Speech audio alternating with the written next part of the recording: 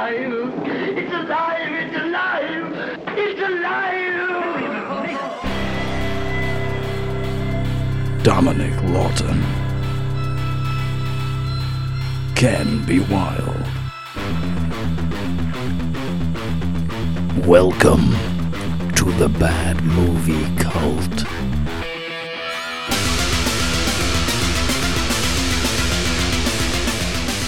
Ken, I can't believe this episode's finally happening. I'm not sure what's happening. What is happening? It's a film, and it's his first rendezvous with us on the podcast from director M. Night Shyamalan. Whoa, Black Betty. It's from it's from the future, the year 2008. It is, of course. You've got the top cast in this as well. There's a top cast, you've got a top director, and what a film this isn't. Yes. It's a Mark Wahlberg vehicle, The Happening. There appears to be an event happening.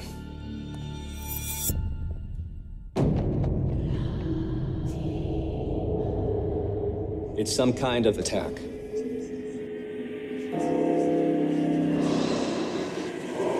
The first stage is loss of speech. Claire? Claire? The second stage is physical disorientation. The third stage is fatal. I'm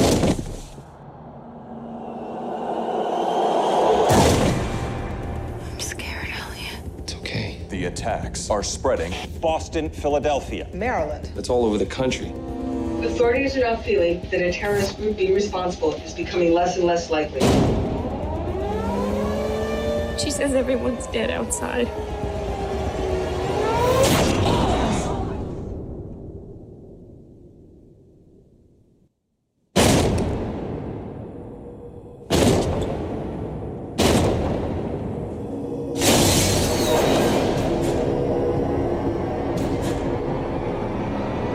Run. Shut the windows and the doors! Here it comes! Could this really be happening? This is M. Night's first R-rated film. Really? Yes. Okay. He shot the film in sequence, and when he wrote the script, get this, Ken. Yeah. When he wrote the script, he wrote it with Mark. He couldn't be bothered. He wrote it with Mark Wahlberg in mind for the lead role. Jesus Christ. What about his character in this film screams Mark Wahlberg? That if Mark Wahlberg didn't play it, you'd think it's a bit of a Mark Wahlberg type character. This. Yeah, that bit where he's got his Calvin Klein pants out above his jeans, that bit. Yeah. The Marky Mark and the Funky Bunch, that bit where they all talk about that band. Oh, yeah, that's it. That bit. You know, the bit where they say, isn't your brother Donnie Wahlberg? And you were there thinking, that would have been better if it was Mark Wahlberg. He said that not too. Danny Glover. You're too old for this shit. Anyway, let's crack into this. It's alive! It's alive! It's alive! In an interview after it had finished, shooting, and just before the reviews for it came out, he stated that we are making an excellent B movie. Who said this? M. Night. Right, okay. He described it as a paranoia movie from the 1960s, along the lines of The Birds, An Invasion of the Body Snatchers, and the farce humour of The Blob.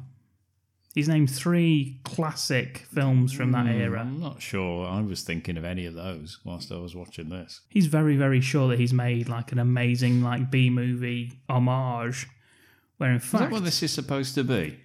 I only knew that from his Because I'm watching quotes. this and I have got no idea what I'm supposed to be thinking in this. Yeah. And this is my first time I've ever seen it, by the way. I only watched it like 2 days ago for this. And you're welcome, by the way. I told somebody at work, right? They said, "Oh, what are you watching tonight?" It's in me break, obviously. I'm not just sat there watching films. And I said, The Happening. And the other guy at work burst out laughing. That's the kind of impact this film's had on people. Yeah, he burst out laughing and couldn't actually tell me why he was laughing for about 3 minutes because he was laughing so much at me planning to watch this film. Yes. For the first time. The thing is, Ken, I was going to save this till the end when we do the wrap up, but he says like the farce humour of the Blob, but he doesn't lean into anything like that. He doesn't lean enough into it being a B movie for you to think, oh, this is a B movie. No. He doesn't lean enough into humour to make you think, oh, it's like a farce humour. Because the Blob was campy as fuck, the Steve McQueen one. There's nothing in this film. He names all this shit, but then doesn't actually tilt towards it enough to the point that when they do humour, you're like, that seems like out of place in this film. I hated it. Yeah. It's very odd. Anyway, we've got Mark Wahlberg. He plays Elliot Moore. Mark Wahlberg regrets working on this film. As much as I regret watching it, Mark. He says, and I quote, "You can't blame me for wanting to try to play a science teacher. At least I wasn't playing a cop or a crook." Which is fair enough, because thinking about it, that's the only films I've seen him in. He plays either one of those two. Oh, except Rockstar. Yeah, and... the one where he's got a dick. Yeah, where he's got a dick, yeah. Yeah, whatever that's called. And I think it's called Dick. Oh, yeah, that's it. Yeah. And what's the other one? He's a fucking Marine. Oh, yeah. The Marine. G.I. Jane. That's it. Oh. That's him. Yeah. Yeah. It's got... I better not say G.I. Jane in Will case Smith fucking Will Smith. Oh. Will, no! Not again, Will! It's alive! It's alive! It's alive! So he's played more than them at this time. 9 perhaps. times out of 10, he's a You cop. can't say 9 times out of 10. You've given examples of 3 other roles. That doesn't work. That's 7 times out of 10. Well, not when these other 30 roles are cops or crooks. Look, well, fortunately, John Leguizamo's in this, and he's a mathematician. He'll be able to tell us exactly how many out of 10 that would be during the Yeah, during and believe the film. me, he doesn't need a fucking invitation to tell you. We've also got Zooey Deschanel, who plays Mark Wahlberg's wife, Alma. Yeah, never seen her in anything before. I've been well aware of her doing that kooky bullshit comedy that she used to do, Yeah. which I believe she was good in. To me, it appeared that she was doing it in this as well. I've got to say, in defence of anyone who's in this film, don't judge them on their performances on. I have never known a group of actors who I like. Even John Leguizamo just plays the role so weirdly in this film. Everybody in this. No one can speak. Nobody in this delivers a line like it's natural, like they would ever have tone's said off, it. The cadence is weird. The way they're looking at people when they're saying it's off. I didn't get any of it. None of it. But having said that, what a fucking laugh riot this film is. Jesus Christ. Yeah, what a film. I've got a plot as well for you, Ken. Good. You ready? Yes. A science teacher and his wife struggle to survive a plague that causes those infected to commit suicide. Mm-hmm. Which, as a plot, does sound good. I tell you Except what. the science teacher bit. Yeah, it's a plot that I think they've used in several Japanese films. You know, but we won't dwell on that. Got some keywords for you. Is it a Japanese film? It's survival, Yeah. epidemic, Mm-hmm. fear. My God, he was in a film called Fear, wasn't he, Mark Wahlberg? Was he? Reese Witherspoon. Nice. Yeah, he was very young. It was high school kids dating, and he was a stalker. He was a fucking big high school kid. Is this his Marky Mark era? It looks like Yeah, John Cena. He's a big lad in that. Yeah, he scares the shit out of the girl's dad because he's fucking massive. Yeah, and her dad isn't. Violence. Yeah, The I next was keyword. quite surprised actually by the bloodshed in this. Quite a lot. R-rated. Yeah. Self-mutilation. Self-mutilatus. Nature. Oh, Talking to a plant. yes. Bees. Not the bees. Lions. Yes. Hot dogs. Yeah. Yeah. Tiramisu. She was my favourite character. Yeah, bless you. And mood ring.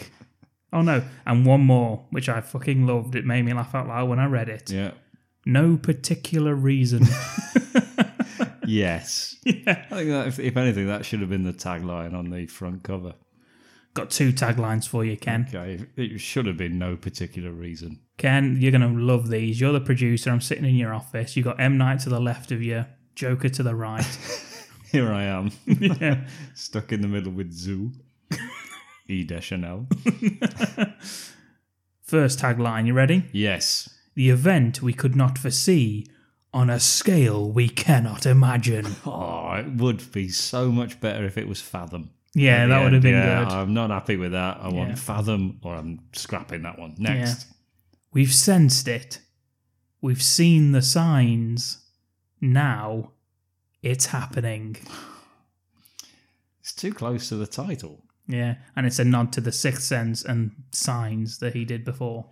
Oh, is Yeah, it? like with Roadhouse, where they yes. mentioned Dirty Dancing. Okay, yes. We've sensed it. We've seen the signs. Now it's happening. Now he's been allowed to make this shit show. That's Yeah. what it should have been. Well, should we just crack into it then, or what? Yeah, why not, eh? It's alive! It's alive! It's alive! The film opens with The Simpsons opening with the clouds. Yeah.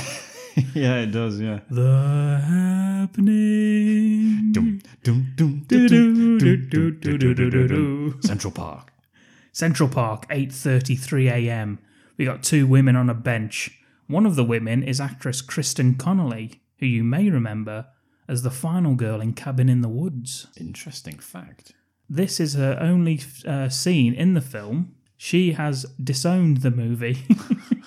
She refuses to talk about the film when asked about it. Why would you waste your time asking her about this? I know. I mean, I probably would. Anyway. They're on a bench. They're just talking about a book. What are they doing on a bench at 8:33 a.m. And they've got to reading get a to book? work. Reading 9 books. o'clock start. Reading books. Yeah. As she mentioned seeing people in the distance clawing at themselves and, is that blood I can see? Yeah, and then we see it, and no, there isn't any blood. can't at see all. anything. There's nothing happening at all. It's just people just walking around normally. What we do see is people start to get confused, repeating their words, standing still, sometimes walking backwards. Yeah, everyone has stopped. Yeah. Except her. She's still like looking from side to side. And we get the whoosh.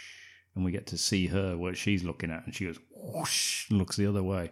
And we get to see that as well. And and then one guy walks backwards. And we hear a few screams. The woman sitting next to Kristen, reading on the bench next to her, she takes the silver chopstick hairpin out of her hair and stabs herself in the neck with it. I quite like that. Yeah. Yeah, I was with it at this point. If you like that, Ken, we cut to the next scene. We're on a building site. You've got some builders. Yeah, we're 3 blocks over. Yeah, they're on the ground chatting about dicks when 8:59. Yeah, it's a dick joke, isn't it? when all of a sudden a body falls behind them. It's Mackenzie. My God, it's Christ Mackenzie, I believe his name is. Mackenzie fell. They rush over to his pathetically broken body. Yeah, he gets on the radio saying that Mackenzie's gone. Mackenzie's down. Mackenzie's gone. Yep, they call for emergency assistance. They get another thud, and it's another worker. Someone else has fallen. Yeah, And someone else has fallen. they look at, Literally dropping like flies. and then another and another crashes. Something crashes through the fucking wood overhead bit, and they look up. We see lots of blokes, all the builders who are on the top floors of this building site. Yep. Just walking Just off the edge stepping of off. just walking off the edge of the building, and looks fucking ridiculous. It does, yeah. I'm pretty sure was a they'd laugh out loud. they'd have barriers up there, to stop this sort of thing from happening. It was a laugh out loud moment for me. They're just all walking the plank. Yeah, yeah, literally, that's what they're doing. It's alive! It's alive! It's alive! Anyway, we've got no time for that because now we're cut into Philadelphia High School and it's 9:45 a.m. I will just say that when I said that we should do this film, because it is a requested episode, I said to you I'd like. Oh, thanks a lot, whoever requested this. It wasted 2 hours of my life. This. I I did say I'm very interested to hear your... Like, the opening 6 minutes is so fucking funny. Just that the bloke's walking off. It's just the visual of it. Like, the actual thought of it is horrible, but the visual of it, like, from underneath, just looks so fucking goofy. It looks so funny. I liked it. Like the village people committing mass suicide. Yeah. And, like, written, like, down on a script on the page, it does sound like a good, like, set piece. But just the way it's shot looks so, like, when they're falling, just looks so stupid. Anyway, yeah, the next shot, we see a science teacher named Elliot Moore. It's Mark Wahlberg. It's Mark Wahlberg, everyone's perfect idea of a science teacher. Yeah, he's talking about the event that science cannot explain. It's about thousands of disappearing bees, and the way he delivers his first line, and subsequently every line, as it turns out, for the rest of the film, is so odd. Hey guys, you ever heard about the way the bees... It's like, who the fuck talks like that? I thought throughout this entire film that I saw up Mark Wahlberg's nose more than I'd ever wanted to see up a human's nose. There's a lot of shots from underneath, isn't there? And he has got a big old flary nose when he wants to. Yeah. Yeah, and he flares it a lot in this. Woo! Yeah, but about the bees. Is this like... What's he doing? How old are these kids as well that they're talking about bees? Well, I mean, like about like 16 years old, and he's like banging on about bees, and yet none of them are not listening. Yeah. He asked his students for theories on why this might be happening, and one suggests disease, to which he said it's all over the country, so it can't be disease. Yeah, I'm like, what? I like the fact that he's asking, anybody got any theories? And they're all offering him theories, and he's basically like, of course not, you fucking idiot. Yeah. Anybody else? Like it when he's asking for theories, he might as well have the chair backwards and him sitting on it like the cool teacher. That's what he's going for here. Yeah, but he is. He's asking them for ideas, and anyone who's stupid enough to offer an idea, he just slaps back down as being an idiot. Yeah, there's a girl that says pollution, and Mark Wahlberg says, well, there are no bodies, so shut the fuck up. Yeah, and headbutts her. We get to Dylan with a great line delivery. He only gets one line, so he might as well go all in. And he's like, Dylan? And the guy's like, global warming. Like fucking, literally like a stoner character from the 80s. Not the Matt Damon from Team America. Yes. Saying his own name. Yeah. He says, maybe. And then moves on. Yeah, but enough of that. Yeah. And then moves on to a 30-year-old looking student called Jake. He's looking into the distance because he's too cool for school. He looks to have never had a rational thought in his entire life. And he says, you're not interested in what happened to the bees? He's in total shock at a teenager not giving a fuck about anything he can't finger. Yeah, it's incredible. Although, I don't know, I don't think you can finger a bee, can you? Well, twice. Elliot then starts, like, hitting on the young lad, telling him how perfect his face is. Yeah, how beautiful he is. He tells Jake he's perfect now, but your nose and ears grow a fraction of an inch each year, so he's going to look, and I quote, downright whack 10 years from now. Which is a bit harsh, isn't it? And he asks him again, why did like he's Tom Cruise in A Few Good Men grilling Jack Nicholson, why did the bees vanish? And Jake offers the opinion that because it's a natural event that we will never fully understand, whatever the fuck that means. What it basically means is, I don't know. Yeah. And he says, yes, he says, that's probably right. He says, nice answer, Jake, you stupid cunt. You ugly prick. Yeah. In fact, he agrees. Yeah, he actually says, yeah, that's probably it. He's like, hang on a minute, people have offered you actual theories. Yeah. He's just saying, we'll never know. Exactly. And he's like, a fucking... Yes, buddy! And he's a science teacher.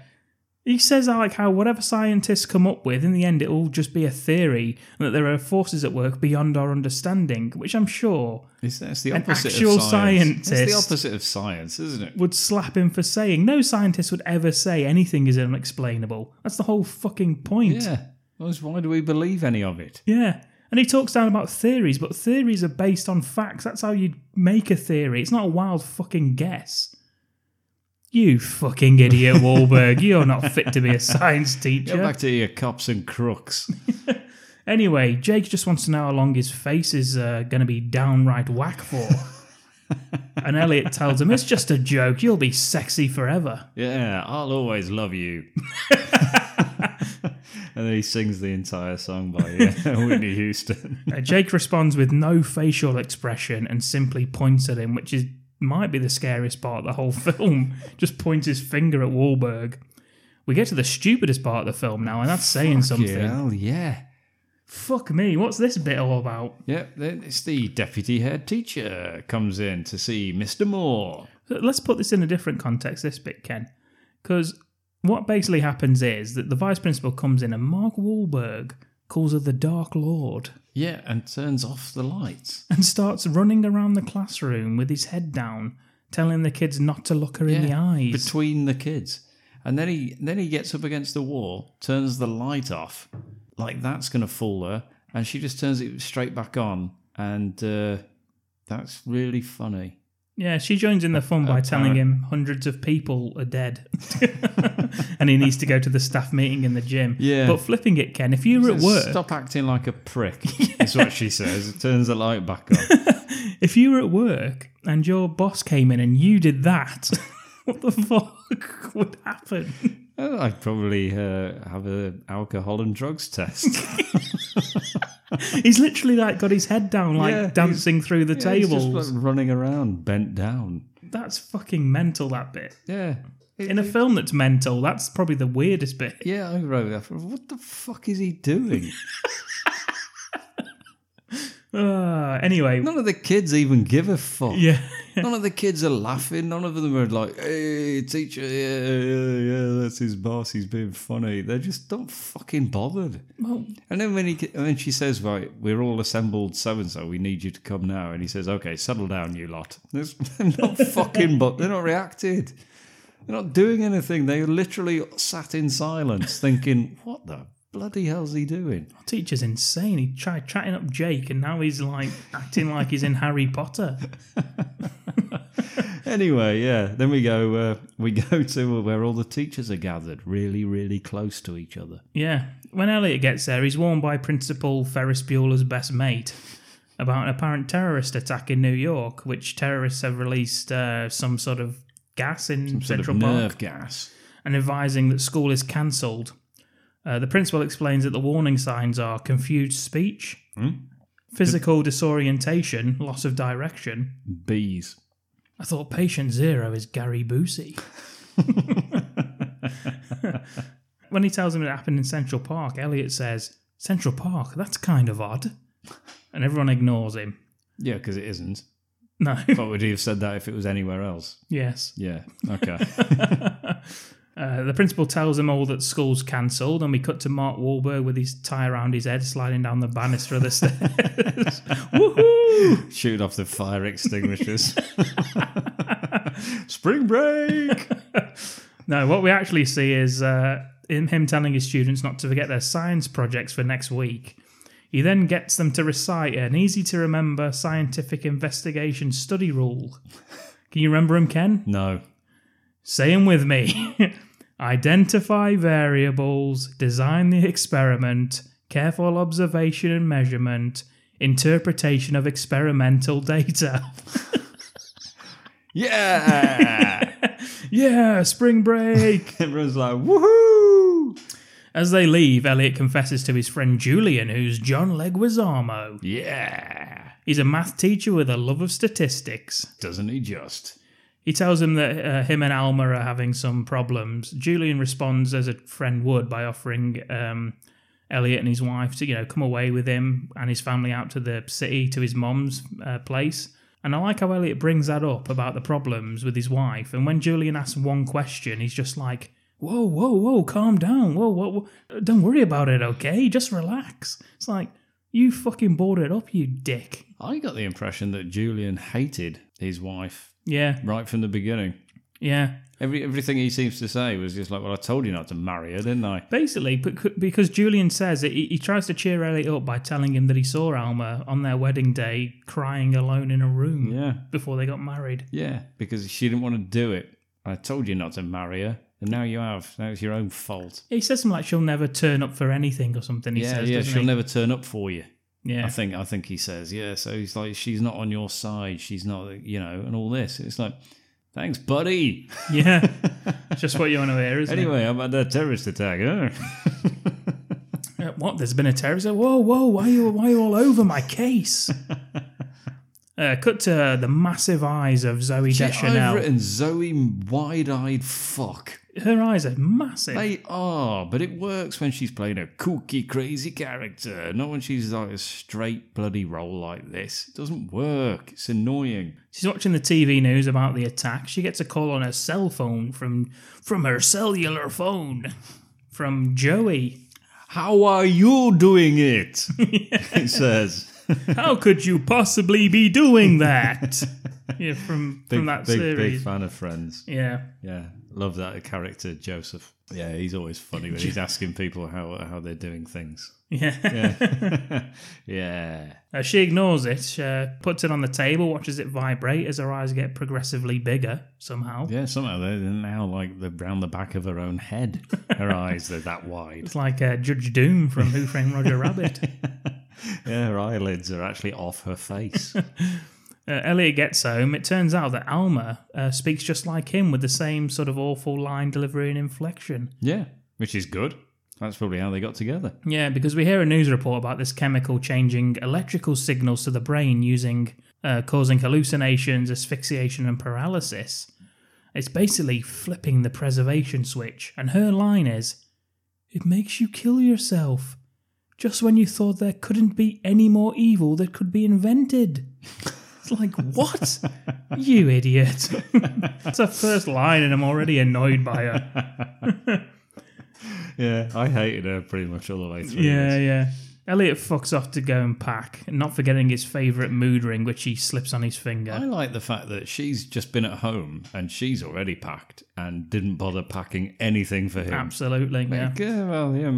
Maybe John Leguizamo's got this bang on. Yeah, well, it's statistically... Yeah, he's figured it all out. Yeah. Just with a massive like spreadsheet and stuff. Quick shot of the newspaper with the headline, "Philadelphia, murder rate soaring." Right next to an article about menagerie breakouts and dietetic foods.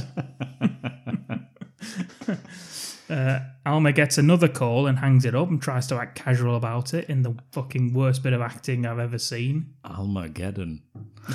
Another call. Yeah. That's what they should have said. When she answers the call, we hear a voice say hello. Fun fact, the voice of Joey is Matt LeBlanc. Yes. Alma! How are you doing this? Could I call you anymore? That's like, shut up, Chandler. He's in the background. Yeah. It's the voice of the movie's director, M. Night Shyamalan. Really? Yeah. I didn't even know anyone spoke. Yeah, who cameos in all of his films. That's his cameo, is it? Yeah. Right, because he still thinks he's Hitchcock. Yes. Right, okay. Yep, exactly. Elliot and his wife, they're at the train station to flee to, outside Philadelphia on the train. Julian and his daughter Jess. This is the first time we meet little Jess, 8 years old. That's right. Elliot asks Julian where his wife is, and she says, she's out shopping. She's getting the next train. Why would you go shopping during a terrorist attack? Because you might need things. Yes, but we do find out later what she's gone shopping for. Yeah, it's not what she needs, is it? No, it's mental. But anyway, no, she's out shopping. She's getting the next train. We don't ever meet her, do we? No. Alma works out that Elliot told Julian about them fighting and has a go at him in front of his fucking mate, telling him that this is our problems to sort out. She's a very private person, Yeah, and then she just takes her ticket and goes and sits on her own on a train that they're all getting on. To flee like a terrorist attack, as far as they know, and she just thinks, "I'm just going to sit on my own." That will make them think I'm not weird. Yeah, she said, "I need to go and set my own to calm down, and by the time we get there, I'll be okay." She takes the ticket off John Leguizamo and says, "We probably won't get to sit next to each other anyway," and leaves. It's like, could that make Elliot look more of a cunt if he tried? Honestly, she tried. Honestly, it's just like, yeah, maybe he was right. Yeah. Maybe everything he said in that short little speech about her is spot on, because she's just been a dick since we met her. I mean, like the thing where she's saying, like, it's our problems. You don't need to tell every fucker you walk past about our problems. I get that. That's fair enough. But the way she reacts to it and the way she just like causes a scene in front of the mate, it's like, fucking hell. Plus, it's not really that much of an argument, is it? It doesn't seem so. I mean, We don't really know what the problems are, do what we? they're bloody arguing about. No. Mark Wahlberg wanted a chance to play a science teacher and decided to play it like he'd shit himself in every scene. That's my note, because he's just line delivery. He's like he's shit himself and he doesn't want anyone else to find out. That's like the line delivery I'm getting from him. Mark Wahlberg's forehead was so furrowed by the end in confusion as to what the hell's going on that Jim Carter set it as an obstacle race. He should have got some sort of like supporting actor credit. Because he just looks confused throughout all of this. And I kind of thought, I wonder if that's how I look when I'm watching this. It's just like... That is his face. Yeah, he's just like doesn't understand anything that's happening. No. Yeah, and nor did I. So, fair enough. That bit, he got me convinced. The movie, we move on. We're in Rittenhouse Park in Philadelphia. There's a woman, she's walking a dog. We get a breeze beginning to blow. Yeah, wind in the trees. We get a traffic cop. He's walking through the traffic jam. He stops and talks to a taxi driver called Sal about the chilly weather. Suddenly, everyone stops in their tracks and the dog runs across the road. His leash is dropped to the ground. He runs off.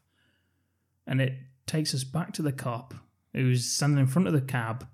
We hear a gunshot. It's from like the legs. It's like just the legs, isn't it? We see. Not Leguizamo, just actual legs. Yes. And a gunshot, and the policeman drops to the ground, blood spurting from the bullet wound in his forehead. Forehead. Nobody shoots himself in the forehead. How would you even do that? Nobody shoots himself in the front of the head. No. Except for him and then Sal. When he gets out, picks the gun up, shoots himself, falls to the floor with a bullet hole in his forehead. It's not practical. And then the woman in high heels steps off the sidewalk, picks up the gun again, and we hear another gunshot, and then obviously we're presuming it's her that's dead. My question, Ken, is, so if this flips us, so our brain is basically telling us to kill ourselves all the time, and it's only this one thing that's stopping us from literally grabbing anything and killing ourselves. Yes. That's fucking ridiculous. Yes. Surely if it was... Rather than the fight or flight, it's kill yourself or don't. Surely it's like... It's the only two options. Surely you would have to think that you want to kill yourself for your brain to not block that thought. No. It's just instantly just kill yourself. No, it's like the remake of Chucky when when the guy like fixes the anti-violence inhibitor. Why the fuck would you have one of those built into a kid's toy? It's like that kind of thing. That's what we've got built in. Suicide. Yes. That's the constant thought. Yeah. That's how we were all created. With the one purpose in our lives is to kill ourselves. Because we know that any species that has lasted this long, survival of the fittest, will want to kill themselves at all times. If only we could. Yeah. Unfortunately, we've been hardwired not to. If only that could just be stopped. Back on the train, you got people, they start to get reports by cellular phone. This was the 2000s after all. Though some wouldn't like to admit it, that the attacks have been reported at their destination that they're heading to, and in many other places along the sort of eastern side of America. Alma's getting repeated and insistent calls from Joey. Hey! I just want to know how you're doing this. How are you gonna answer the phone if you don't pick it up? Very philosophical, that one. And Chandler's like, wow, she's really cool for not answering the phone. And then looking around like, aren't I hilarious because I'm being sarcastic? And then Ross comes in and says, my dick doesn't work. It's alive! It's alive! It's alive! Yeah, anyway, she does answer the phone to Joey, and she mentions that we went out for tiramisu once. Like, why is that a fucking line in this film? We went for tiramisu once, and now you're acting like I'm going to see you on the shower curtain or whatever she says. I'm not sure anyone's ever said that out loud to another human being, ever. Well, in episode 13748 of Friends, Joey... How are you tiramisuing? That's what he said. I think that was his line. Yeah. Everyone loved it. Round of applause. Couldn't finish filming because the audience just applauded for 30 full minutes, and that was the rest of the episode. Yeah, Phoebe laughed so much she smashed her own face in with her guitar. Yeah. Yeah. Talking about, what was it? What was it? Not smelly anus. What was it? It was smelly anus. Was it? Yeah. I think so. Smelly cat's anus. Oh, that's it. Yeah, it's one of my favourite episodes. Yeah, anyway, tiramisu. Fuck knows what all that's about. She lies to Elliot about it as well when he asks, like, he was on the phone. Yeah, a colleague. A colleague, yeah. A colleague, she says. Even though we've not seen her at work, we don't know what she does. Julian calls his wife but can't hear her and asks her to text him. She does, saying that she got on a bus to New Jersey heading for the town of Princeton, and that's an actual quote. The town of Princeton. Mm-hmm. That's what you text. Elliot immediately gets the connection of it happening in another park when he's told. Another park? That's kind of odd, isn't it? And they ignore him. Yeah, and just looks around with his nostrils flaring wildly, knocking people over. Yeah. Yeah, and just looking confused with his furrowed brow. Yeah, they leave him and all the other passengers. It's a small little rural town. They're not happy about it. Obviously, they go and see the train workers. Yeah. And just says, what's going on? He says, we lost contact. He says, with whom? Everyone. Yeah, Elliot asks the train drivers where they are and stuff, and the train drivers answer every one of his questions, don't they? They do, yeah. And they Elliot don't want to. You get the impression they don't really want to, but they just do, because, why not? Yeah, and Elliot responds by shouting in their faces, saying, why are you giving me one useless piece of information at a time? It's like, because that's the fucking question you've asked. Because I'm literally answering what you said. Yeah, lost contact with everyone. Yeah, where are we? We're at Filbert. There's a big fucking sign that says it right there. I already knew where they were because I read the sign. Yeah. Meanwhile, Julian, he whispers to Jess to reassure her, and he tells Alma that Jess whispers when she gets scared. Alma, with her big scary eyes, advances on Jess without blinking and says... like a fucking vampire. Yeah. Says how similar they are and that she doesn't like to show her emotions either. I was like, well, no, she is showing her emotion. She's whispering to tell her dad that she's scared. Anyway, Elliot comes she's just doing it quietly and not in front of the fucking mental woman. It's just shouted at everybody in front of the whole train station and then pissed off on her own. That's what she's doing. It's none of her business. That's why she's whispering to her dad. Elliot comes over and tells Jess that nothing bad will happen to them in such a small, pathetic town like Filbert. It's Filbert. Yeah, and they all head inside the local diner. Yeah, he must have been going, shit. Yeah. Shit, I get those specials on. Yeah, it's the diner from Demon Wind. I'm going to get the hot link sandwich. Get that going now. At the diner, they see a newscast that suggests the suicides are not caused by a terrorist attack, but in fact a natural phenomena. The report says that the toxin switches off the part of the brain that keeps us from harming ourselves, and at which point Elliot gives his mood ring to Jess to cheer her up. Yeah. Why the fuck is a grown man wearing that big fucking comedy mood ring? Science.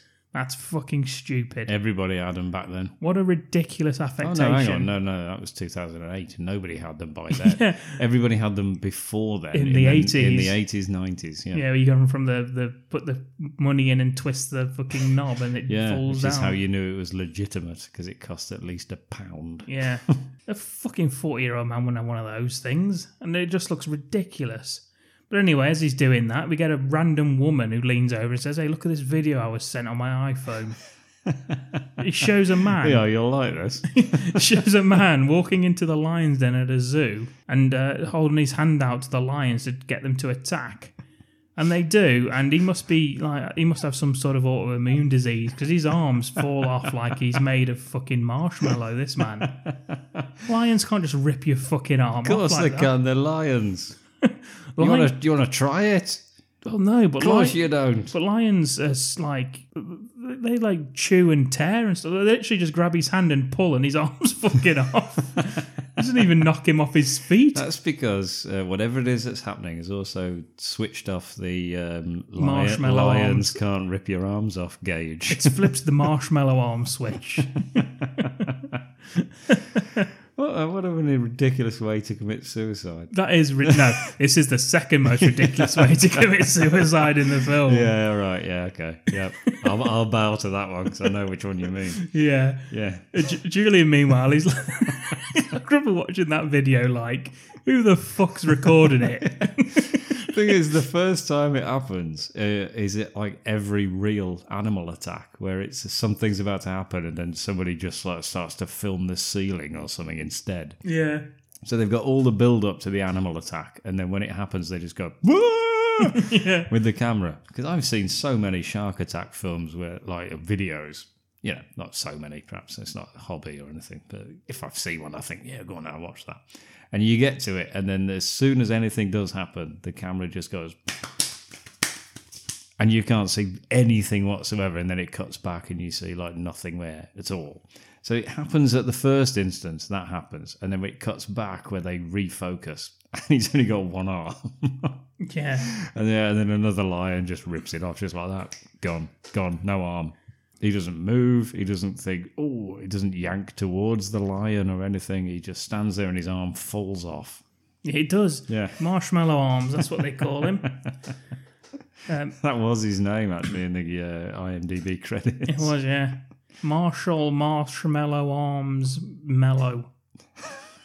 Yes, that's him, yeah. Julian, meanwhile, has lost contact with his wife and freaks out. As people are fleeing the diner, obviously worried about lion attacks as well as terrorism at this point, some fucking do-gooder stands up, tells them that whatever's happening isn't happening about 90 miles from here. So yeah, everyone gets up and leaves. Yeah, it's because of the TV, isn't it? They've got a TV and there's a map and there's 90 miles away is safe. Julian finds a lift from some people heading to Princeton. Do you know what I think is weird in this bit, right? Everybody runs outside, gets in a car and fucks off. Yeah. They've just arrived on a train. Yeah. What are their cars doing there? Nobody's got a car there. They've all got off a train. Unless those are locals who've gone the diner to see what's happening, and that the train people are all just fucked off in various directions. And they've literally everybody's got a lift immediately except Mark Wahlberg and John Leguizamo. Yeah, well, it's a tale as old as time, isn't it? That. I just thought, why have they all got cars? Yeah, they're not necessarily everyone from the train station is the people in the diner. They could just be people like, of course they are. This is Filbert, you motherfucker. Well, where's everyone else come from? Filbert. Where's everyone else gone then? If that's not all of the people off the train, where are the rest of them off the train? They've already just wandered off. Just walking down the tracks, whistling with all their belongings on the end of a stick. Yeah, on the end of a stick. Just hitchhiking like the end of The Incredible Hulk. Yeah, like Pee-wee's Big Adventure. Yeah, it's probably what's happened, you're right. Yeah, Julian, he manages to find a lift for some people, luckily heading to Princeton, the town of Princeton. The town of Princeton. And he leaves Jess with Elliot and Alma, but not before soothing Elliot with some, statistics. Yeah, but it's based on nothing. He's like, would you like some statistics? Yeah. And Elliot's like, yes. He says, yes, I really would. And he says there's a 62% chance that Princeton hasn't been hit. And it's like, what are you basing that on? It's just a theory, Ken.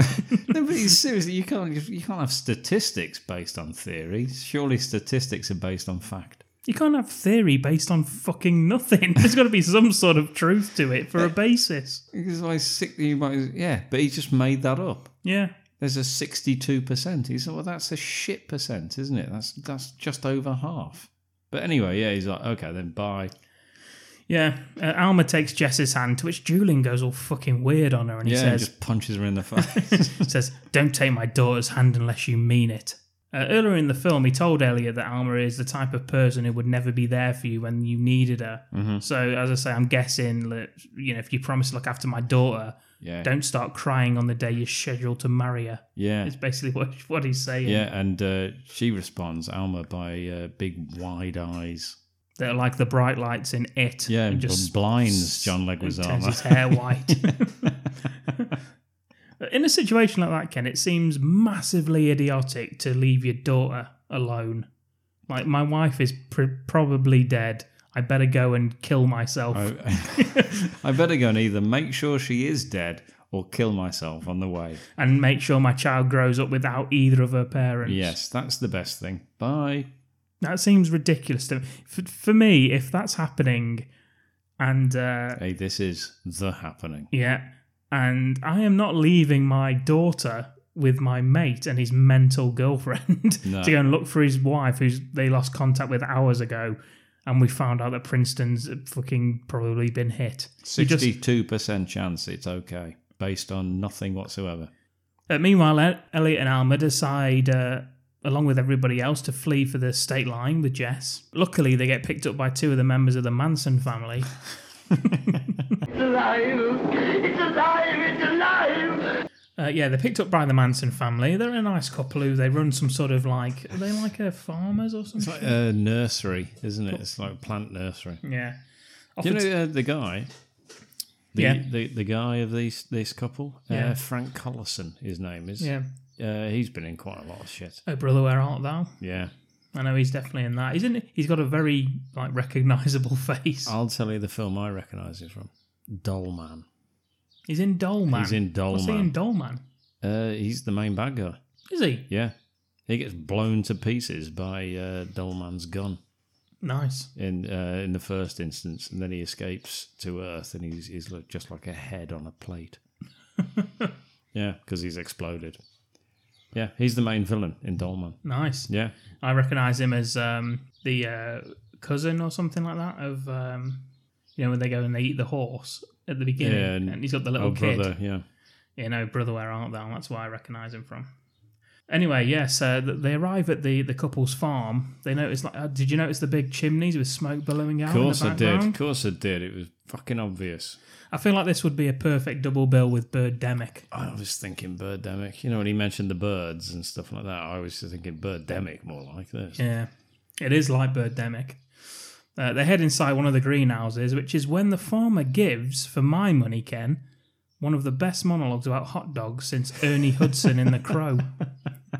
What do you think to that? Yeah, it's a big respect then for this one. Yeah, But it's like it's like just talking about hot dogs for no reason. Yeah, it's like M. Night decided this was the scene to try out a Quentin Tarantino style monologue about nothing. You know, like in Reservoir Dogs, it opens with the talk about like a virgin. Yeah. And he's like, I'm going to do it, but instead of that, I'm going to do about hot dogs. Yeah. By a farmer. We're packing hot dogs for the road. You know, hot dogs get a bad rap. They've got a cool shape. They've got protein. You like hot dogs, right? That's the fucking line right there. He wrote that. Like, I've written it word for word. Like, if I was writing a script and that was a line for a character, I'd be like, why the fuck am I writing that? We don't need that, do we? Yeah, that's the first thing cut. But anyway, it stays in. Elliot and Alma just shrug it in, which is probably the most realistic response to anything in the whole film. I think Alma actually does the crazy loco. Coco Loco. Yeah. with her like rotating finger around the old temple. Just like... Yeah, that one, yeah. It literally rotates like on a kebab skewer. Yes. He also has a theory explaining what's happening out there. He thinks, Ken, listen to this, Ken. I'm with you.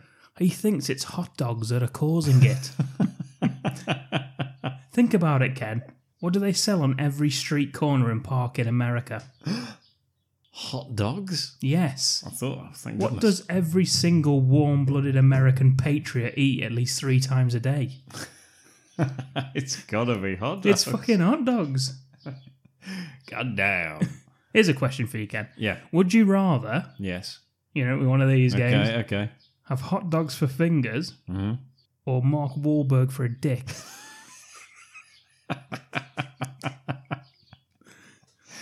Full size Mark Wahlberg. No, How big? What scale? 5 inches. 5-inch Mark Wahlberg. Yeah, Has he got arms and legs? he has, Is but it his just feet, is it just his face on the end? his feet, are part of you, part of your mons pubis. But his legs can separate and stuff Why? because he's maneuverable, and his arms move and stuff. I don't know. I mean, that seems to be an extra pleasure. Every time you look down, he calls you a cocksucker. Even though he is the cock. Yeah. That's unnecessary, isn't it? And John Leguizamo for an anus. What's he doing? Talking outside of his mouth. Dropping statistics at you non-stop. Only when bad. Yeah, surely. Not non-stop. No, non-stop. No, what? When he's like covered. Well, when you fart, that's what it's statistics instead. So I can fart the statistics in John Leguizamo's voice. Yeah. And I can also have sex with women as Mark Wahlberg. Well, not as Mark Wahlberg, using Mark Wahlberg. Using him as a device. Yes. Or hot dogs for fingers. Oh, that's a tricky one. You've also got to brush John Leguizamo's teeth, which I don't think you're remembering. It's alive! It's alive! It's alive! I'm going Wahlberg, Dick, Leguizamo, anus. Thank you. I'll add it to my notes. Thank you. Oh, it was a tricky one. Basically, because if I had hot dogs for fingers, I don't think I'd ever get to use my real dick anyway. Why not? Because I've got hot dogs for fingers. That's not attractive. Nobody's going to want to think, oh, I hope I can. But a woman's going to be really impressed by you having Mark Wahlberg as a dick. Of course they are. Like fully clothed Mark Wahlberg in The Happening. Yeah. Mark Wahlberg. Yes. Asking her about bees. Yes. Well, What's he's John talking as well. Yeah, it's him. Okay, No. This isn't a dick that looks like Mark Wahlberg, Ken. This is Mark fucking Wahlberg, 5 inches, attached to you, flopping around upside down. His hair's flapping about and stuff. How has this happened? Alternative universe, multiverses. Ken, blame Marvel. So it's either that. Maybe we should ask him what he'd rather. No, Because I don't think he'd be happy with this. No. He's grown from you. He's always been with you. This isn't Mark Wahlberg as you know him. This you've grown up with him. You call him. He's grown up. I still call him Marky Mark. You can if you like. Do I call me balls the Funky Bunch? The balls are. Don't give me more people. Okay, it's bad enough. Or John Leguizamo as an anus, or hot dogs for fingers. I'm going with Mark Wahlberg as a dick, Leguizamo as an anus. No chance of me hot dog fingers, thank you. It's alive!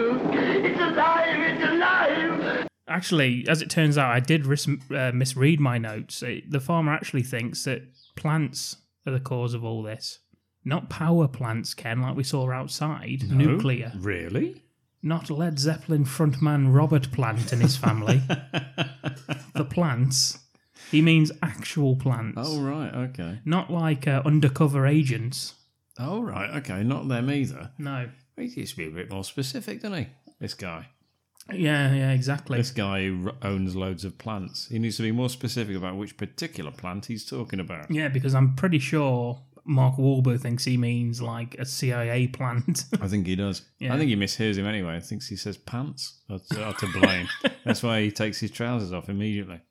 He explains the way plants can communicate with other plants and the way they can release chemicals to get rid of specific pests. Yeah, which of course, we just think, he's crazy. He's crazy, and nothing that he says here is got anything to do with this film. Yeah. He starts talking soothingly to the plants, saying that they respond to human stimulus. Mm-hmm. Starts wanking one off. Yep, and himself. Using the leaves. The soothing dock leaf. Whilst maintaining eye contact with Alma at all times, asking her about hot dogs. Yeah, that's because her eyes are so big that he can't look away. If this was 50 Shades of Grey, he would have used a nettle. I did. He's a Venus flytrap. Oh, that's smart, I can tell you. Rocky Horror Little Shop of Horrors. We cut back to Julian in the truck. When he gets there, Princeton is also infected, and there are dozens of people hanging from the trees overhead. Yeah, that's a shame, isn't it? That percentage shit was rubbish. Yeah. And I also like how they don't see any of them until they're pretty much underneath them driving. And then the fat girl in the back starts freaking out. Thankfully, John Leguizamo is there with a math riddle. Mm-hmm. He says, here's a math riddle for you.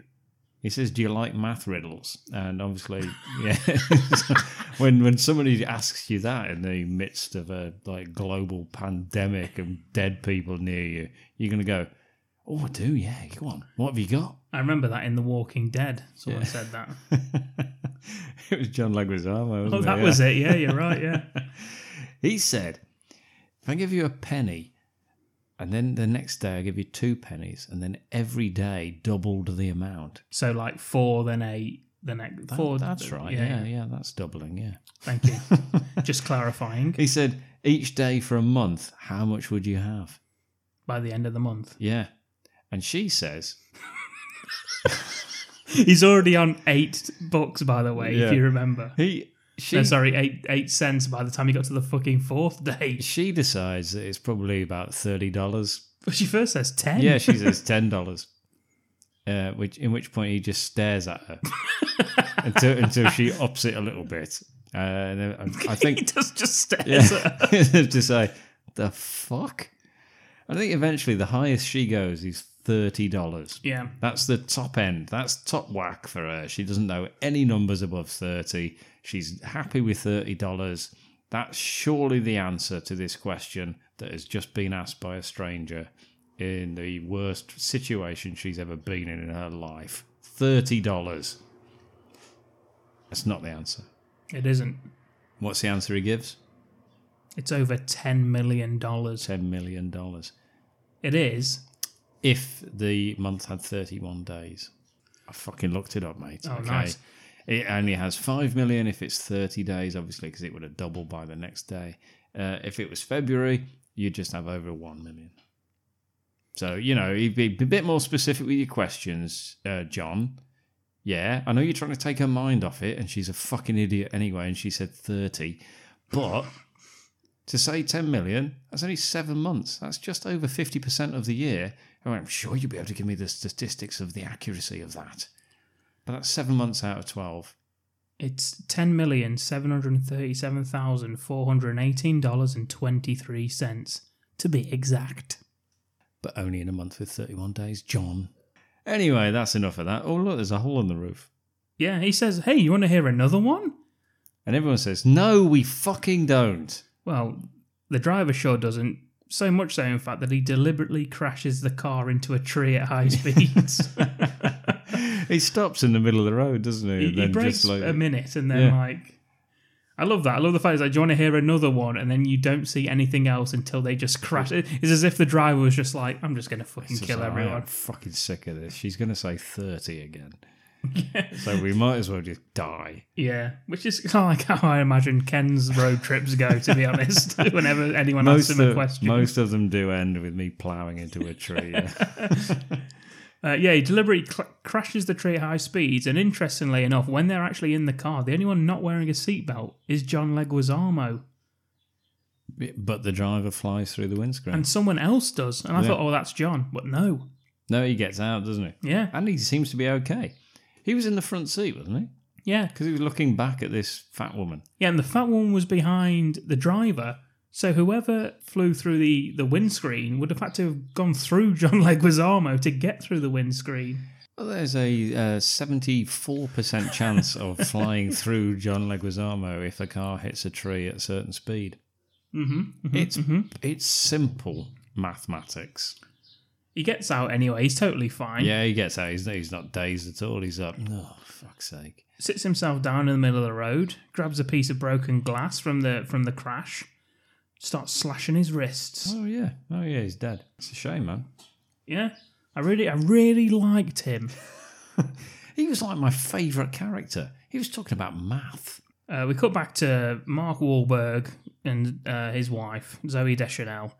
They're on the road. They see bodies up ahead in the distance. There may be bodies ahead. That's what he sings. And Elliot confirms this by having a look through some binoculars. And we see that his ring is now blue, which means he's having a shit. Well, I can correct you there, Dom. Nobody has a shit in this film. Oh. Thank you. Thank you. Maybe next time, guys. There's a few close calls, but no, nothing. I had a shit whilst I was watching it. Just on the chair. It's alive! It's alive! It's alive! a mother from one of the other groups, she gets to hear her own daughter kill herself over the phone, which is nice. That is nice. Yeah, we get a new character, by the way, an army guy. Yeah, he turns up. He starts like just telling people. He looks terrified, doesn't he? Mm-hmm. Says everyone at the barracks is dead. The little girl over the phone, when Mark Wahlberg listens in, because she's in Princeton, the girl is, asks her what's going on in Princeton. It's like, oh, everyone's dead outside. I've just saw a fucking statistician trying to get in, telling me a fucking riddle. Ended up killing him. I fucking hate riddles. And she says, I see in calculus or something like that. I think she says, I see calculus. Yeah.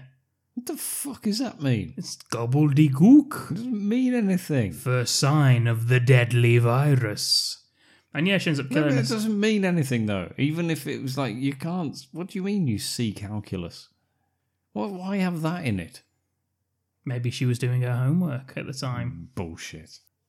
Anyway, yeah, she's dead. Yeah, and Elliot finds out that Julian is most probably dead, and this is too much for Elliot, who heads off into the bushes on his own to finger his ring, which makes it turn bright red, as it turns out. Yeah.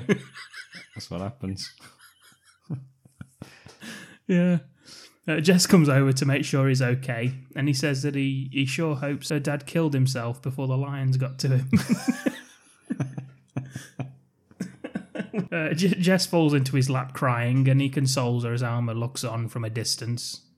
You remember in Ghostbusters 2, the guy who knocks on Sigourney Weaver's door, make sure she's all right when the power cuts off. Mm-hmm. She's like, yeah, I'm fine, shuts the door.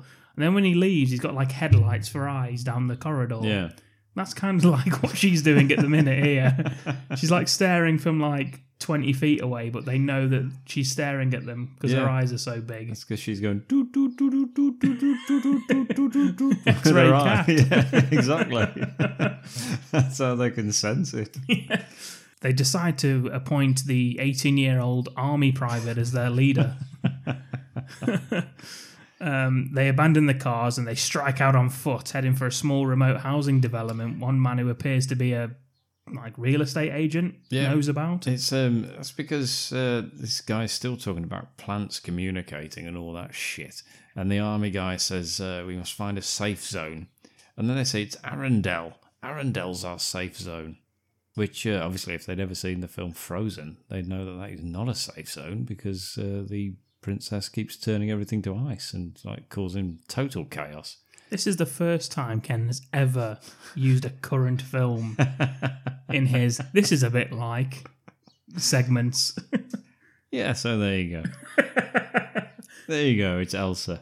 Elsa's causing chaos in Arendelle. So if only they'd ever seen the film, available on Disney Plus, then they would have known that. Anyway, yes. During the walk, where they're now just on foot, during the walk to this frozen wasteland of Arendelle, Zoe Deschanel decides to come clean to Mark Wahlberg about what's going on with Joey Tribbiani on the phone.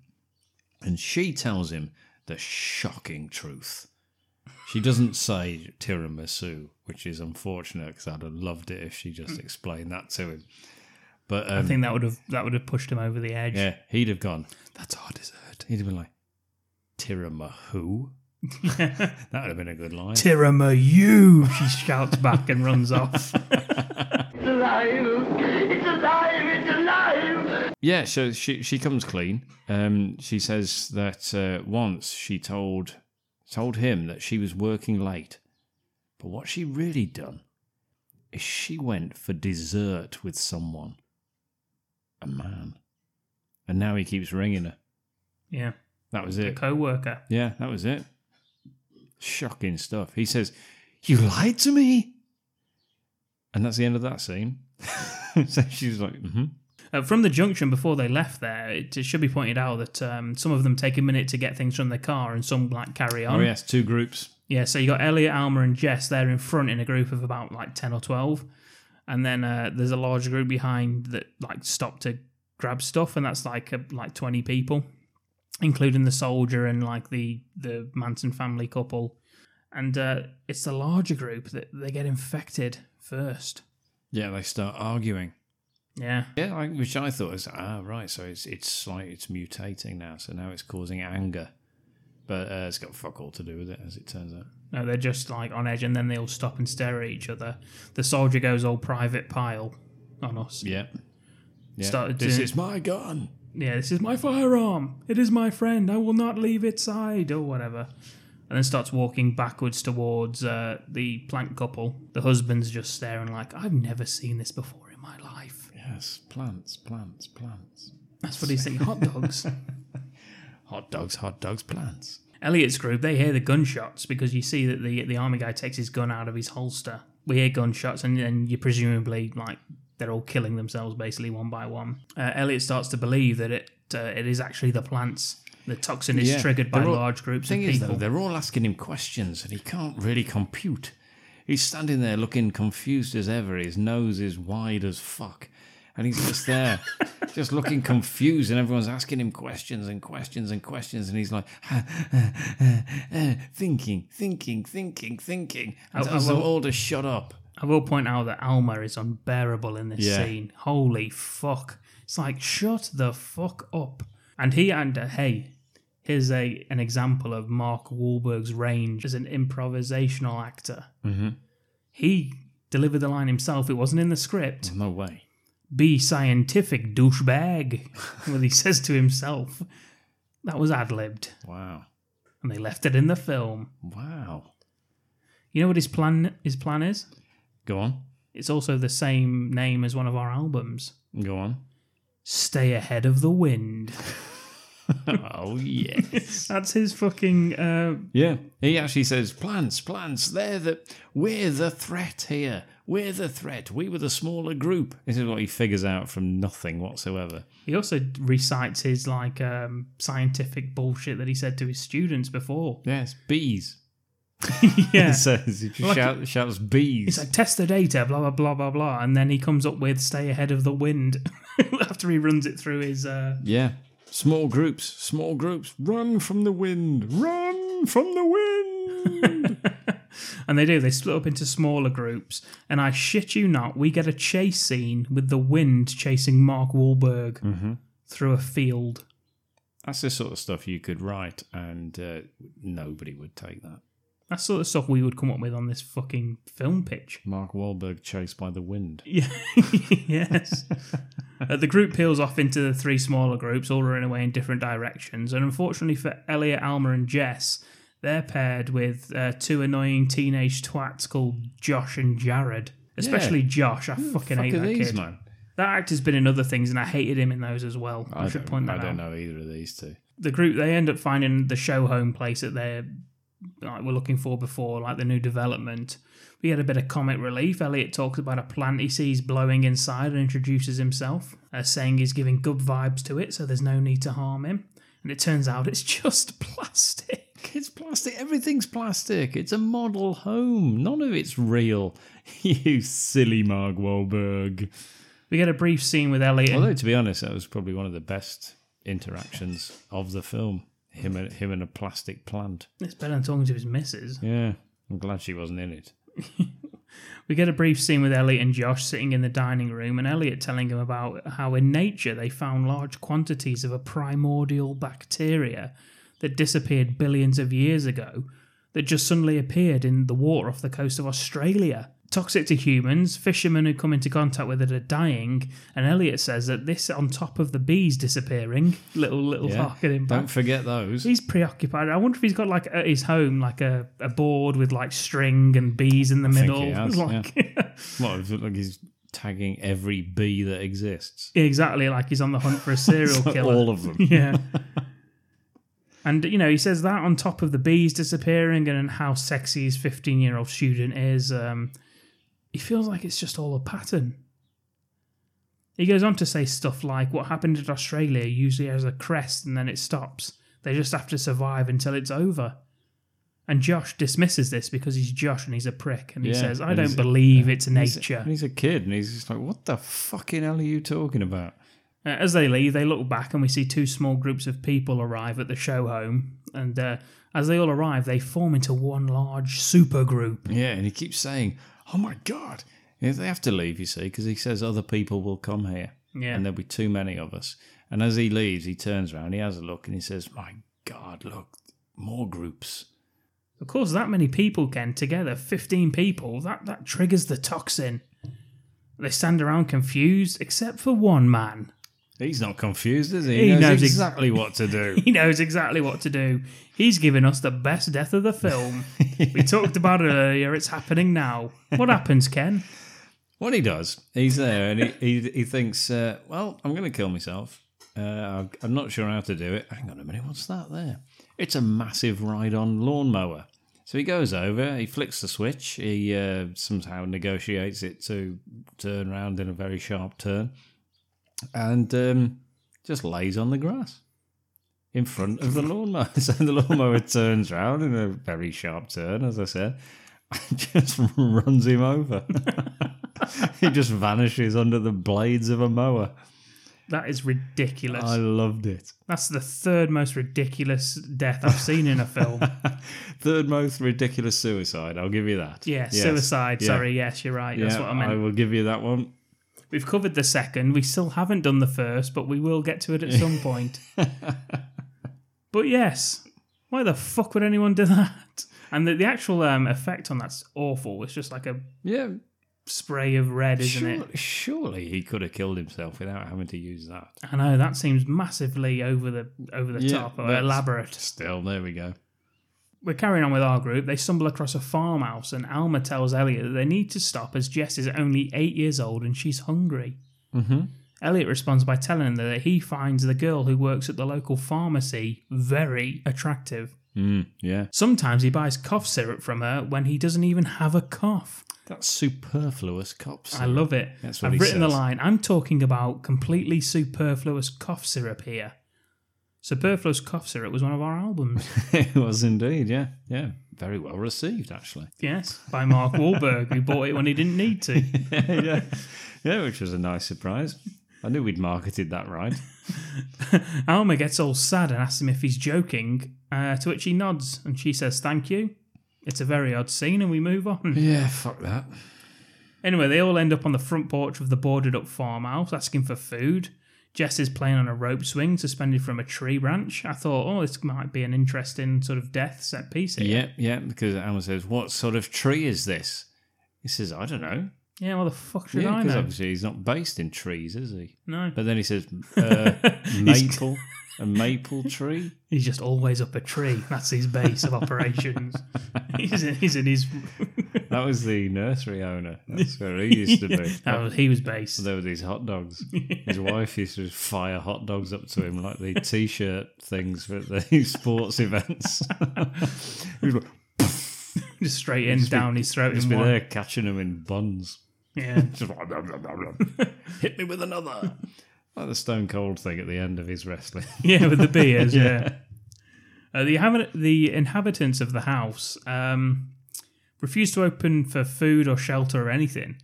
Elliot tries singing to them like some sort of... What the fuck was that song, man? What? I've If that's going to make him think that you're normal. Yeah. I've written it that he tries a sort of siren song to entice them to open the door. Yeah, we're okay. We're not infected. Here's a shit song, sung really shitly by me, Yeah. who can't sing for shit. Can we come in now? Yeah. Yeah. Well, it's quite the opposite. Yeah, because the two teenagers start acting like cunts. Josh yells, "Open the door, bitch." Yeah, and he says, no. They're only joking. Stop kicking at the door, shouting at the people inside. Josh calls the guy refusing to let them in a pussy. And the guy responds in typical American fashion by shooting the two teenagers dead. Well, if somebody's knocking on your door, I And think singing. you're allowed to shoot. Yeah, it makes Christmas a fucking perilous time, doesn't it? Trick or treat. Ah! And yes, and Halloween. Yeah, it's a shocking time. But still, at this occasion, fair enough. They were annoying. Yeah. Shoot them dead. Yeah, he shoots, opens the front door, shoots Josh through the chest, flies back. And then Jared, who's just like sort of saying, oh, look, I can see someone in there, gets fucking shot point blank in the head. Yeah, right in the head with a shotgun. Nice one. Elliot goes and stands over Jared, whose fucking whole head would just be splattered all over the fucking grass by now, and says, I'm going to get us out of this nightmare. Yeah. and says, "Are you okay?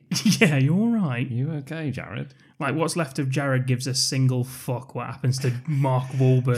Just puts his thumbs up. It's alive! It's alive! It's alive! Everyone starts crying, and we cut to two grannies in a gas mask, knitting and watching the news. Yeah, it's some news. It's intercut. It's like some militants. They're tooling up. They're getting armed and everything. Nobody knows what it is. Nobody's telling us what it is. It's just a load of people reacting how they react. And it's important to point out that our heroes don't see this news report. It's just us, the audience. And it's a scientist suggesting that judging from the severity and the number of the attacks and assuming some similarities to other kinds of natural toxins like ocean algae, the attacks will peak at 9 a.m. the next day and very quickly fall away to nothing following that, which is what Mark Wahlberg theorised when he talked about the crest of it earlier on. We even get a little graph to show you the toxic activity. Yeah, or projected thereof. Anyway, Elliot, Alma, and Jess, they didn't see that news bulletin, only us. They're too busy trying to break into an old house with no power, which they think is abandoned. Yeah, he says, "Wait here." And she pulls a really stupid fucking face as he walks off. Mm-hmm. I hated her face in this film, Yeah. man. What the hell? I just hated her in general in this film. Yeah, it's just I didn't like it because she's actually quite an attractive woman, and I mean, she is actually. I mean, she's good in other things. that's what I mean. She Yeah. is good in And other she's stuff. funny in but other stuff. This fucking hell. Yeah, but no one comes out of this with any. Actually, I take that back because the only person that does come out of it with any dignity is this old woman, Betty Buckley, the actress who plays the old I woman. thought she was good as this. Yeah, What she the is good. Fucking hell's going on? But I liked it. She's an award-winning theatre actor who plays this old woman in this. She lives there and she's sitting in a rocking chair on the side of the house. She offers them in for supper. She asks Mark Wahlberg the question, which I think was the first thing I ever asked you, Ken, which is, why are you eyeing my lemon drink? And Mark Wahlberg has no idea how to answer that question. Nor did I. Yes, I remember. Yeah. They have supper anyway. I suppose the kindly thing to do would be to invite you in for supper, she says. Yeah, she's got no power. Is she making fucking... No, like, as in no, like, electricity. No. Like Arnie. I thought you were saying that in an Arnie voice. No, but she's got nothing. How's she made dinner? What are they having? Just a sandwich. Just grass from outside. It just made me wonder how she does any of it. Yeah. Well, she never had a cup of tea in her life. Well, she said she makes everything that she eats, but then the bread is clearly not like her. Yeah, so bread. exactly. So I was like, well, how would you make the bread if you haven't got any power? Yeah. You've got to have some power to make bread. You don't just put all the ingredients in a bowl and hope it makes bread. What you do, Ken, You've got to heat it. I'm So how do you heat it without any power? I'll tell you exactly what you do. You put all the ingredients in a bowl, mix it up with your hand, and then just throw it in your own face, and then just catch That's whatever. how I eat Alpen. That is, yes, you're right. I eat muesli like that. I found out Ken eats muesli that way. He just puts his hand into the dry box. Yeah, and just throw it with my mouth open. Yeah. Yeah, throw it into my own face and hope I get enough nutrients. I remember seeing you do that at work.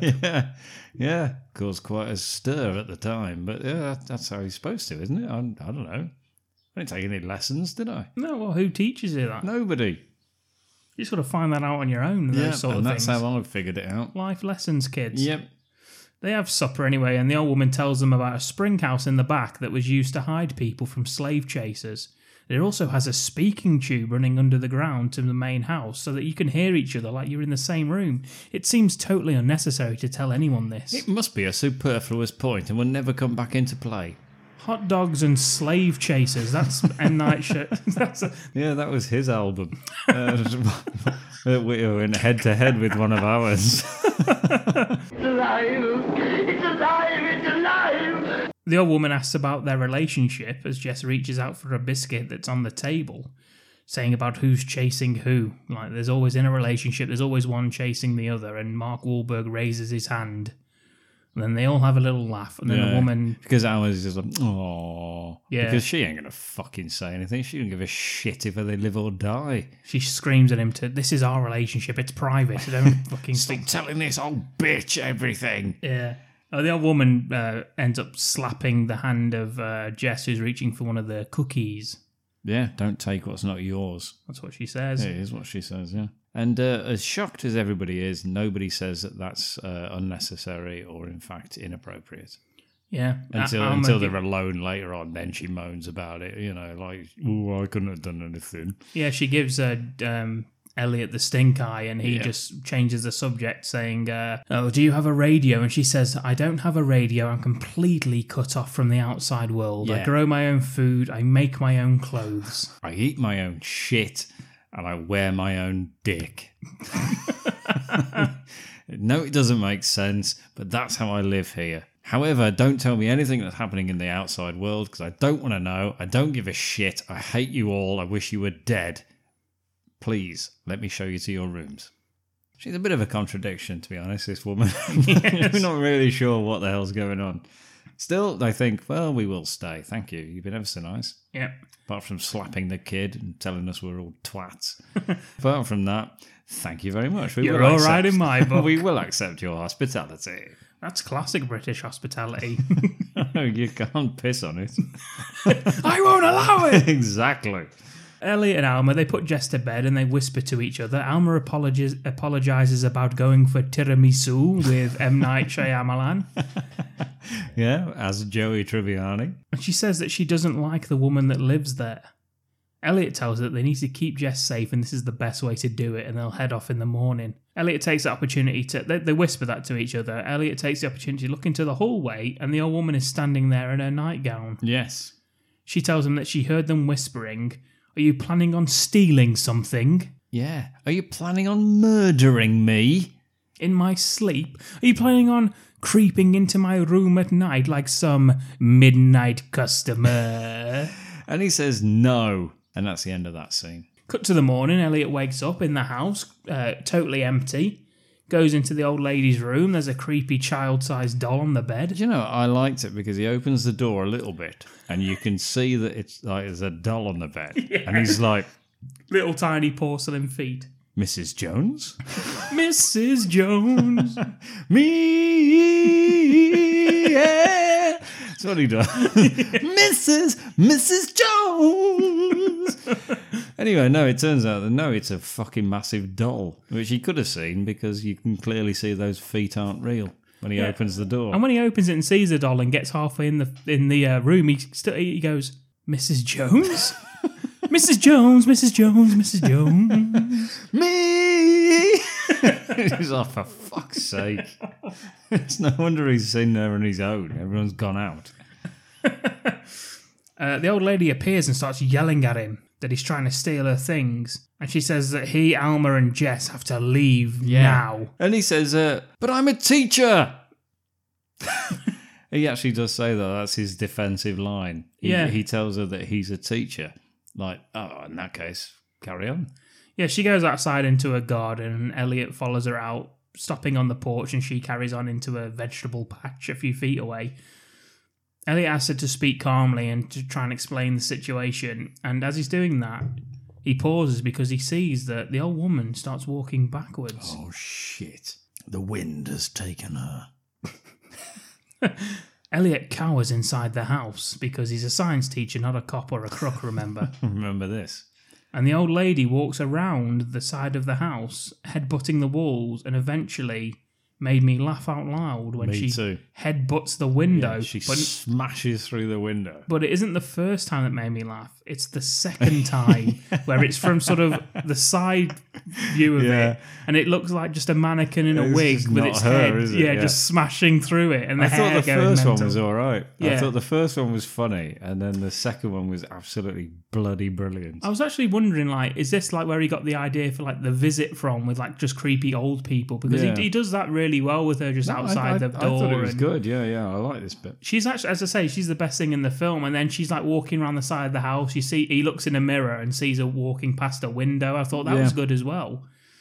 But like her smashing through the second window where it's clearly just funny. A mannequin going through with the wig, like the hair's flying everywhere. Fucking hell, that made me laugh. That was so funny.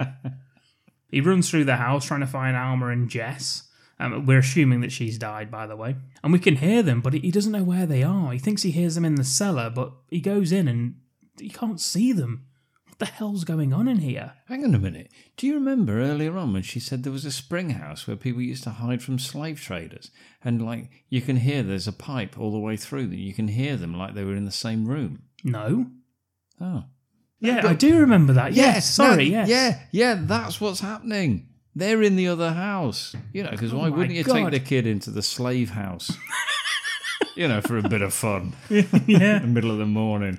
When you know that everything's going on and everyone's dead, you'd be like, hey, let's go and fuck around in this little bit. What a coincidence after they spoke about it just that night. Oh, wow. He explains that the toxins now seems to be set off by even one person alone. Jesus. That's what he says through the speaking tube to them. There's no coming back from that. He says it's too dangerous to go outside, and then Alma tells him that she wishes that he was here with them. Yeah, close the windows, close the doors.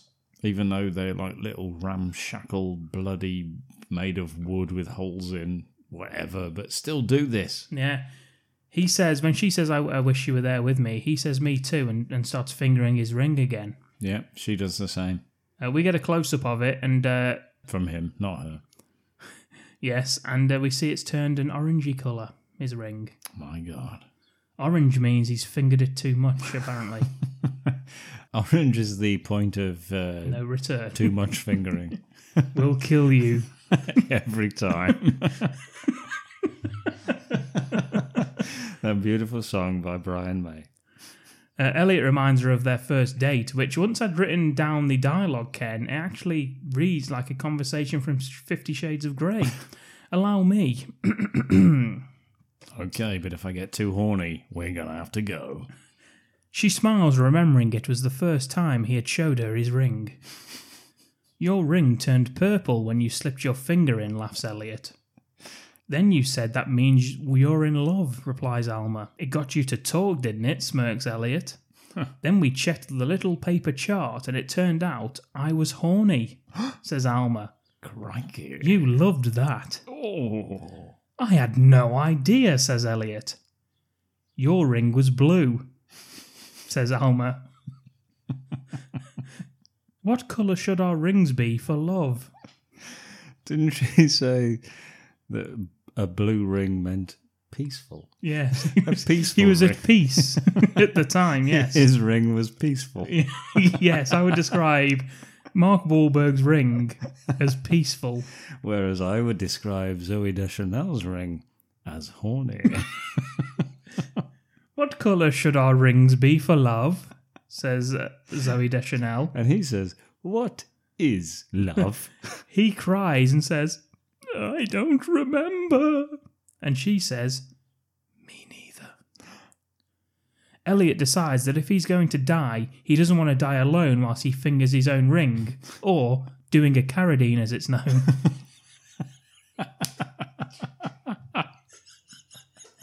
Hand-to-gland combat. Oh. We might have to cut that one. I don't think so. It's alive! It's alive! It's alive! They all leave their safe hiding places and walk out into the middle of the garden. Yeah, he says, I'm going to come and be with you.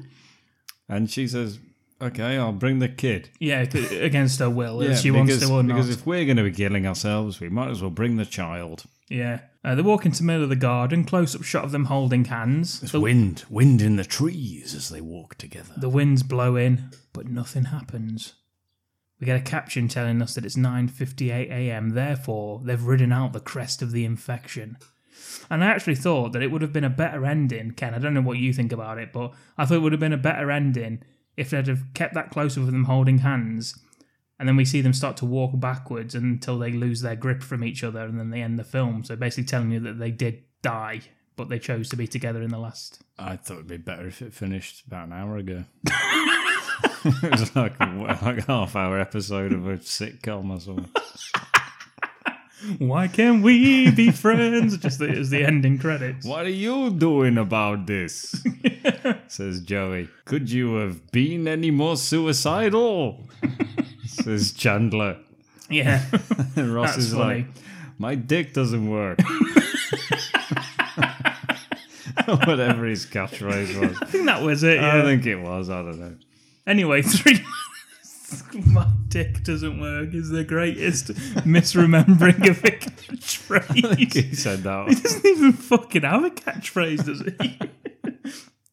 3 months later, and they're all living back in Philly. I tell you what, they go back inside. They go back inside the house. It's like they've never even seen that house before. The way they all look around, like, wow. I mean, it does have a fucking dead old woman hanging through the fucking window this time, I suppose. I mean, it actually looks nothing like it did earlier anyway. I thought Yeah. they'd gone to a new house. It's like changing rooms, isn't it? Grand designs. Yeah, it just looked like somebody quickly nipped in, done it all up whilst they shelf were up. outside dying. Anyway, yeah, it looks a lot nicer now. Yeah, but then cut 3 months later. They're all living back in Philly, which looks, back to normal. You see like cars driving past and all Yeah. that sort of stuff. It's the first day the schools have reopened. Jess is off to school by bus. I will make sure she packs her picture of John Leguizamo to take with her. Do you do? I did the same. I was going to say, do you still do the same thing with your daughter? I do indeed, yes. Make sure she has her I trusty. did it with my son. He's 15 now, though, so he packs his own picture of John Leguizamo. You've taught him well. Exactly. He's printed loads of them out. He changes it up every week. Nice. Keep it fresh. Alma's doing a pregnancy test. It's positive. Yeah. She's annoying doing that as well, isn't she? Where she's I like shouldn't even trying say to be anything. comedic. Yeah. She's like, oh, ba-doop, ba-doop, I tell you what else is she might as annoying. well just be going, doop, doop, ba-doop, doop. As she's looking away and looking back and looking away, looking back. And she's like, fuck off. I tell you what else is really annoying is when she's outside and she doesn't say anything. She's just swinging her arms about. Jesus. When Mark Wahlberg's walking up the street. Yeah. And Mark Wahlberg reacts like how I think I would react if like a girlfriend of mine was doing that in the street. He Yeah. just stops and just stares at her Yeah. like, what the fuck are you doing? What would be better if at that point he started walking backwards, but not because of this, but just to get the fuck out of there because she was a mental case. And then he just turned around. He turned around fully and ran off at top speed. That was what would have been a better ending. That would have been. That was better than mine. I was trying to make mine sort of like poignant. Yours is just like more like realistic. Yeah, mine's just like what would happen. And she carries on doing like the arm swinging, but really rapidly. Yeah, just So her arms are like flying about. just flailing around in the air. Yeah, and her head's bobbing from side to side. Yeah, her eyes are massive. Yeah. But Anyway, we also get a scientist. we do, but I will say that, she's outside. She gives fucking, through just the sheer acting ability of the two of them, we find out that she tells Elliot that she's pregnant. He's delighted. They hug. Meanwhile, on the TV, we get a scientist warning that the event was like a red tide, that the planet is rejecting humans as a pest, and that ultimately it's an act of nature and we'll never understand it, so fuck it. I like the fact that the news reporter who's asking the questions of the scientist says, we've got a question here from Kay, who says, how come it started and is to spread rapidly at 8:33 on Tuesday, yet finished very suddenly at 9:27 the next morning? And he's just like, what the fuck am I supposed to know? Jesus Christ, Kay, how about that for your bloody, like, spot-on details? Like, Kay's there with, like, 8:33, write that down in case I've got a question tomorrow. Oh, yeah, finished at 9:27, has it? Right, well, wait until I get a hold of the news reporters. I'll be asking about why. Who gives a fuck? Yeah. Just be happy it's finished. Jesus Christ, Kay. The scientists have got more things to worry about than why exactly at this time did it start and why exactly at that time did it finish. Fucking hell. Leguizamo's dead, for God's sake. We cut to the gardens at the... Anyway, Kay, if you are listening, fair enough for asking, you know. Cut to the gardens at the Louvre in Paris. Two guys are walking, discussing plans after work that evening. Cue a distant scream. One guy starts to repeat his words about a bike. Yeah, about his bicycle. One guy gives us one of my favourite line of the film, which was simply, Mon Dieu. Yes, one of our old... Which I've always enjoyed the French exclamations, but Mon Dieu is superb. As this is all happening, we carry on with the TV report. So we also have another question from Dom from the UK, and it is, what would you rather have? Hot dogs for fingers or Mark Wahlberg as a penis? The credits roll, the film ends, and we never get an answer to that question. We don't, which is weird because I offered an answer, and I'm not a scientist. Well, that's the classic. Not yet. That's the classic M. Night twist, though, isn't it? Yeah, You never find out. that is the question. That's the question. Not only for the scientist, but a question for you, the viewing public. And I think it's the question that he wanted you to come away with from the film. Mm-hmm. It's certainly what I've taken from it. I didn't take anything else from it. If you have an answer to that question, then please do get in contact with us. No context, just comment with either hot dog fingers or Mark Wahlberg penis. On social media. Thank you. I think you can probably hashtag or, in fact, give him a Photograph. tag. Give him a tag of Mark Wahlberg. Yeah. See if we can get him involved. See if he gets enough notifications as Mark Wahlberg penis that he actually thinks, what is this all about? And looks us up and finds out. Yes. It's a joke we made in an episode of a podcast. Perfect. Yeah, I'm sure he's got nothing else to do. Apart from check his social media. Probably pay another fucking cop or a crook. Someone's out there. Someone's out there checking Wahlberg's notifications. He's definitely not paying a fucking science teacher after this.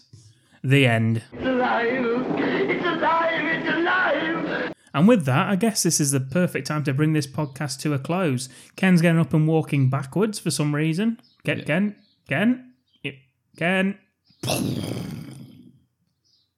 I see in Little silhouette of a man. Scaramouche, Scaramouche. Shall I do the fandango? You can also find us on Twitter. And we're back. We'll sing that for you as well if you like. Facebook and Instagram. You want to discuss this week's episode with other cult members? You can. You just need to search for Bad Movie Cult Discussion Group on Facebook. All links, as always, will be available in the show notes. And if you enjoyed the podcast episode and you're wondering how the hell do we support these young bucks? These sexy young fuckers.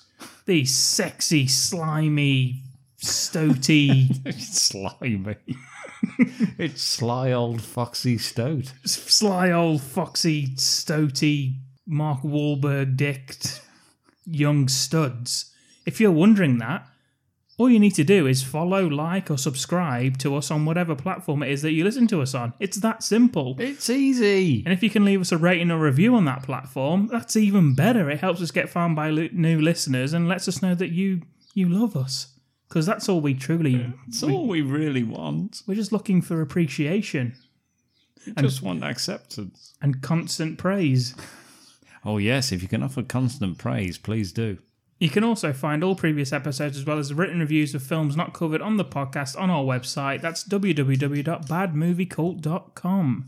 We will be back next week, and we'll be back with another movie review, deep dive, and maybe even a film pitch if you're lucky. Right here on the Bad Movie Cult podcast. Thank you for listening, and thank you to my co-host, Ken B. Wild. Thank you, and thank you. See you next week. Goodbye. It's alive! Dominic Lawton, Ken B. Wild. Welcome to the Bad Movie Cult.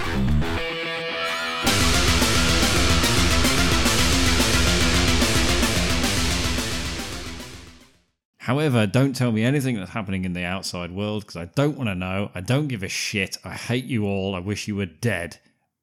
Please, let me show you to your rooms.